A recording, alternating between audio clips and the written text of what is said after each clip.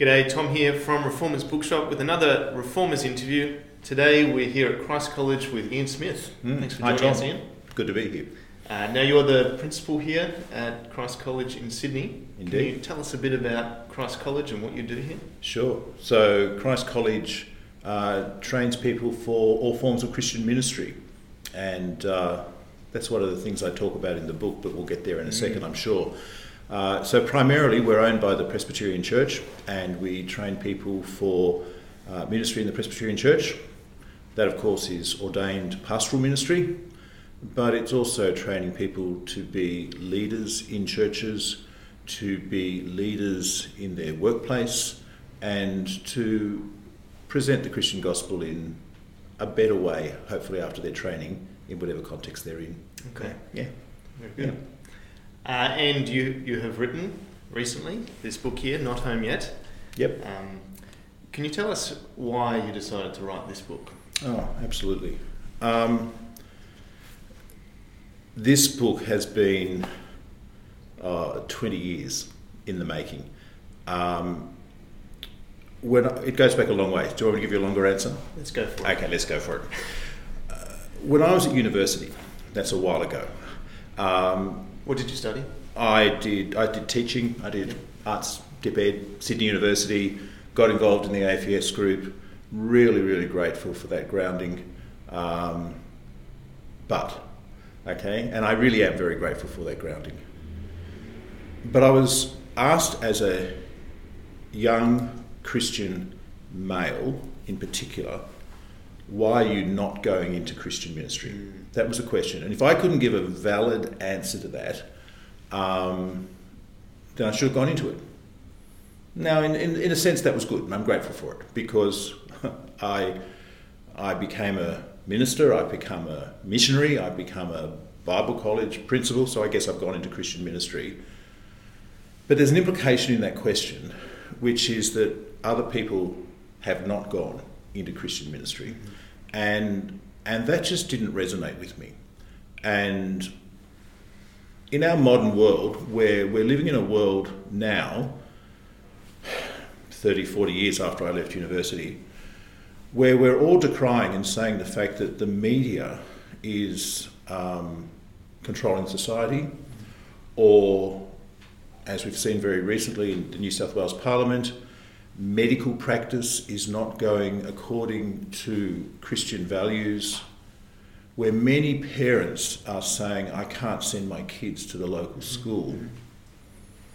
I'm just wondering if we had a different message back there 30 years ago, and we actually said that being in the media and being in education or being in medicine is valid Christian ministry, and we want to, in our churches, empower people within that ministry, we might be living in a bit of a different world today. So I value it. I believe that the call of God upon my life was to do the things that I'm doing. But I think that God calls other people to do other things. And I think we need to have validity in that. So that then leads into a worldview. And the worldview that talks about the only thing in life that is important is for people to become Christians and go to heaven when they die, and the things of the world, like education and medicine and engineering and architecture, and I can keep going, don't matter. Go back to an understanding of how we understand the earth. And the more and more over the last several decades, as I've read the scriptures, I've seen that the scriptures talk about new heavens and new earth. And it talks about the fact that when God made the world, it was very good, and he delighted in it. And he delights when his creatures delight in the things of the world. And there is this thing called the righteousness of God, which is about access to heaven, but it's not just about access to heaven. God is a God who is concerned for righteousness and justice and healing and compassion in his world. And I don't know, something's happened in the last 200 years in evangelical Christianity and even Reformed Christianity where we've lost that. It was pretty strong in the time of the Puritans, but we've lost it a bit. And so that really motivated me to to do something here. But there was something else. Sorry, this is a long answer. But there was something else that also motivated me. That in the academy of theologians, the world in which I live, lots of people are writing on this sort of stuff. And they're talking about the Greek and textual variants and all that sort of stuff. But I wanted to write a book that anybody could pick up and read. And actually I found that really challenging, to actually have something that is accessible and that's not too long and that people can read and say, hey, what I'm doing in God's world has value because God values the earth and He's going to renew it. So that's what motivated me to write the book. Wonderful. Yeah. Well, it is very readable, so you achieved that end. Well done. That's good. Thanks, Tom. So I want to explore some of these ideas with you a little bit. One of the things you talk about how people say that the goal is to get to heaven. Yep. And we sort of have this idea of heaven as something abstract. Yep. In your book, you make a distinction between spiritual and heavenly and earthly. Can you talk us through maybe how understanding those three terms helps us to think through who we are and what we're destined for? Exactly. We are spiritual beings, but we're not heavenly beings. And that's an important distinction. Heavenly beings are creatures who were made for heaven. Yeah. And we normally call them angels. Yep.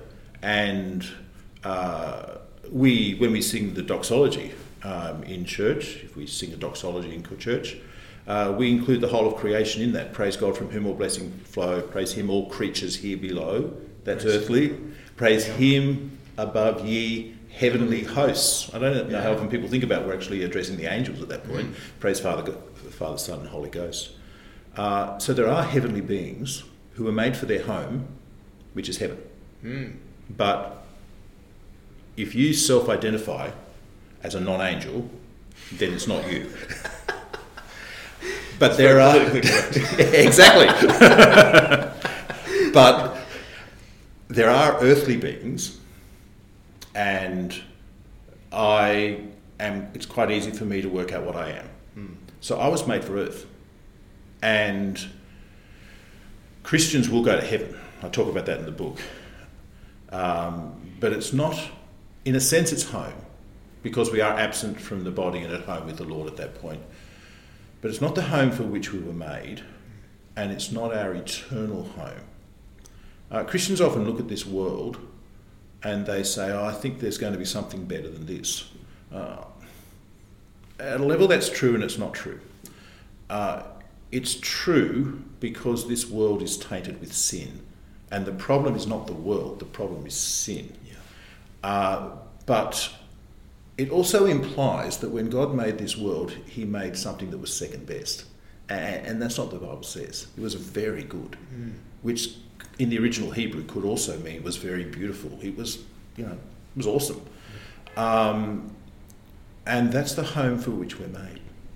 And as I think about that, when I just, go to the beach or go to the mountains or go to somewhere that's particularly beautiful or see something in creation that's beautiful, it just causes me to rejoice and to think, imagine this without sin.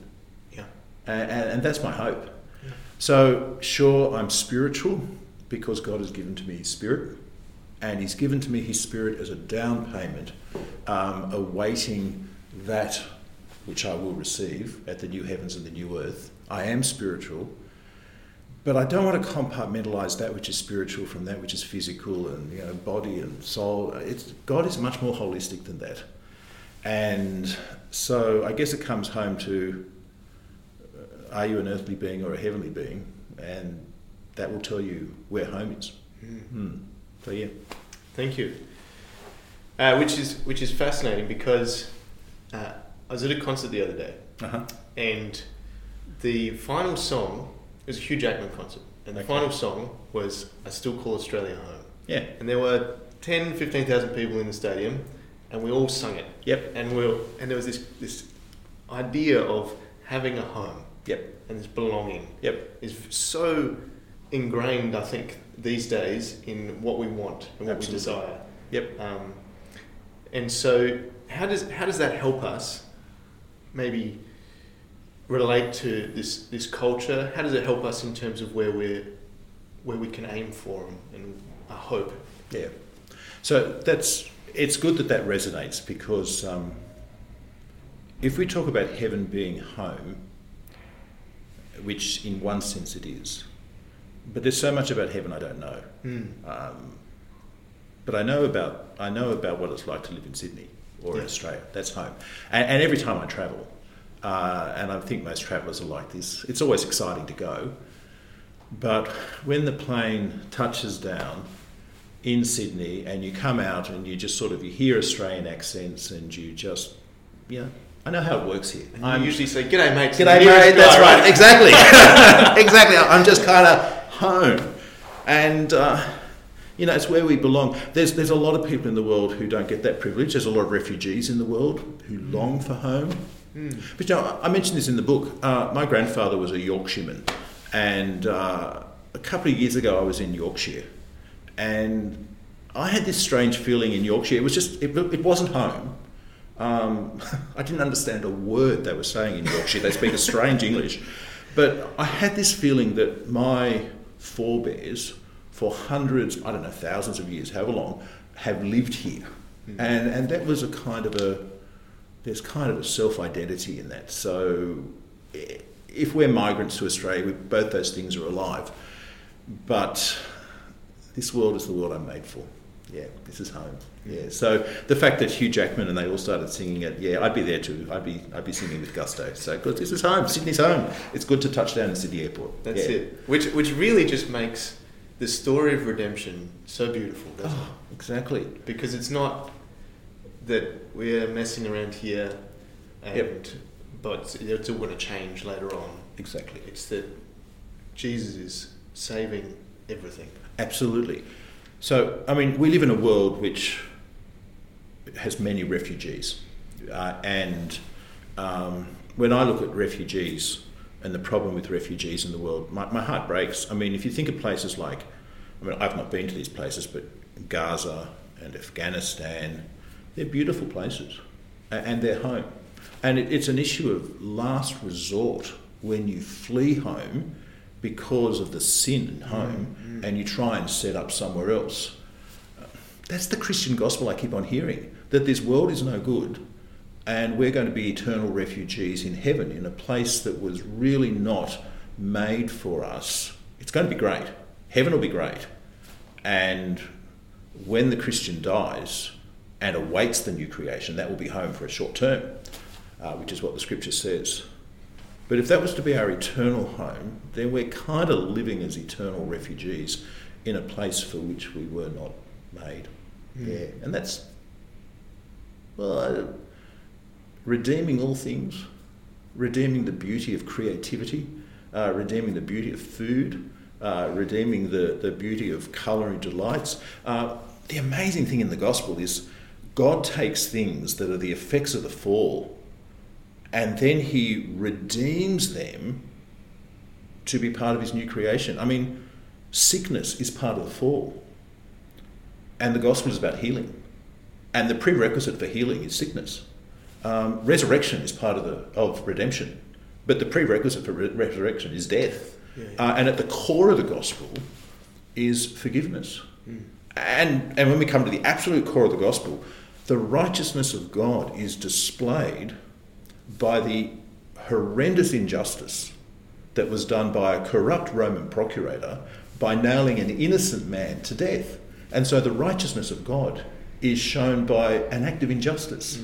And that does my mind in, that God's sovereignty over the power of evil is such that he even uses the effects of sin to bring about his glory and to redeem that for which he made it initially. I wish I understood that. That is just mind-blowing. But that's what God's doing. He's creating a new heavens and a new earth in which righteousness dwells. And that's pretty awesome. Yeah. Yeah. And the incredible thing really too is that this isn't plan B. He had this idea from the beginning. That's right. This is the initial plan. In the beginning, God created the heavens and the earth. Yeah. And at the end of the story, I saw a new heaven and a new earth. The Bible starts and ends the same way. It's God's. There's no planet B. There's no plan B. It's God has this covenant of redemption that goes through the whole of the scriptures. And it's not just about me. It's not just about me getting into heaven or maybe me getting into the new heavens and the new earth. It's not even just about people, important though that is. It's about all of creation that is groaning, awaiting this, as Romans 8 tells us. And, you know, I've just grown and grown over years in my understanding of what God's doing. And I got an email yesterday from somebody who'd read the book. And it was great. I've got a couple of emails. But he didn't say the book was great, although he kind of thought that. But his email said, "Isn't God great?" Yeah. And I thought, wow, that's the story I want to hear, because that's what God's doing. Yeah, it's pretty exciting. So, if we can spend a few moments sort of pushing this down a little bit. Let's go. Because you're saying that what we do in this life, even outside of evangelism, outside of, because that's the other line, right? If you don't go into Christian ministry, well, at least you can evangelize your co-workers. Exactly. Yes. Exactly. Yeah. So, how does this change the view of, say, if we pick the engineer or the scientist, that sort of realm, the teacher or the educator, and then someone in sort of the creative arts. And if we work through that sort of area, how does this change all of those things? Exactly. Okay, let me be clear on something to start off with, which I bring out in the book, and something I really needed to wrestle with to bring this down to down's a bad word, but to express this in a popular way. The gospel is always heraldic. Heraldic. That's a big word. Herald. Yes. So the gospel is always an announcement. Yes. The Greek word euangelion, gospel, means good news. So the people who say preach the gospel and use words if you have to, I don't think are really preaching the gospel. Okay? So we don't proclaim the gospel by being a good engineer. We proclaim the proclamation of the gospel by telling the story of Jesus. And that's what the Gospels are about. Matthew, Mark, Luke and John are all about Jesus' life and death and resurrection. That is the gospel. And then we call people to respond to that gospel through faith and obedience.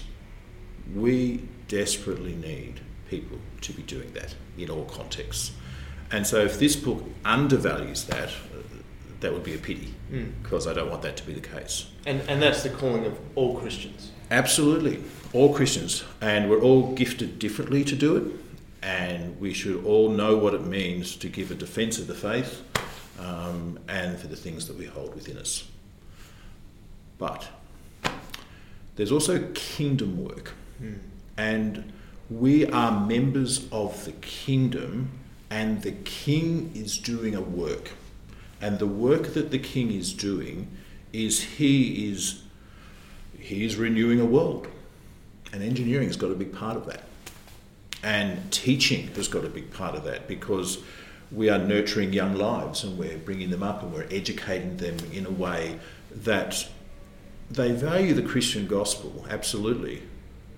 But God is the God of mathematics, and God is the God of history, and God is the God of French, and all those things. And we want kids to understand God's common grace, and we want medical people to express the character of God in their work.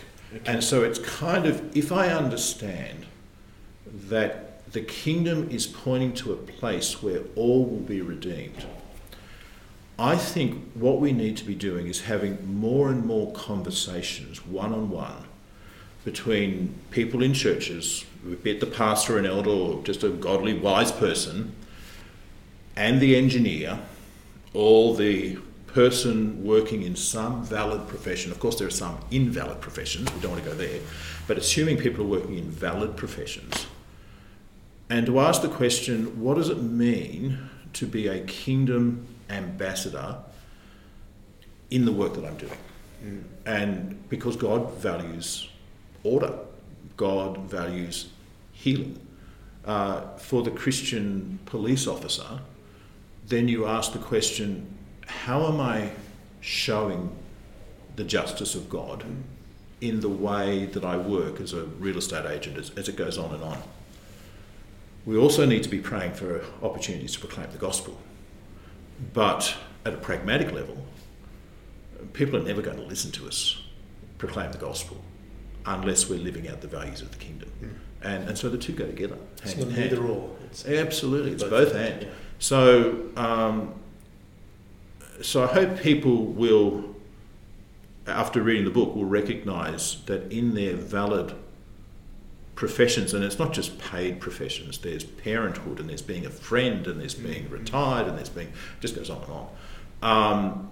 I hope people will recognise worth in that as a kingdom ambassador. I hope people will be challenged about the importance of things like compassion and truth and justice and all the sorts of things that will be revealed in the new heavens and the new earth.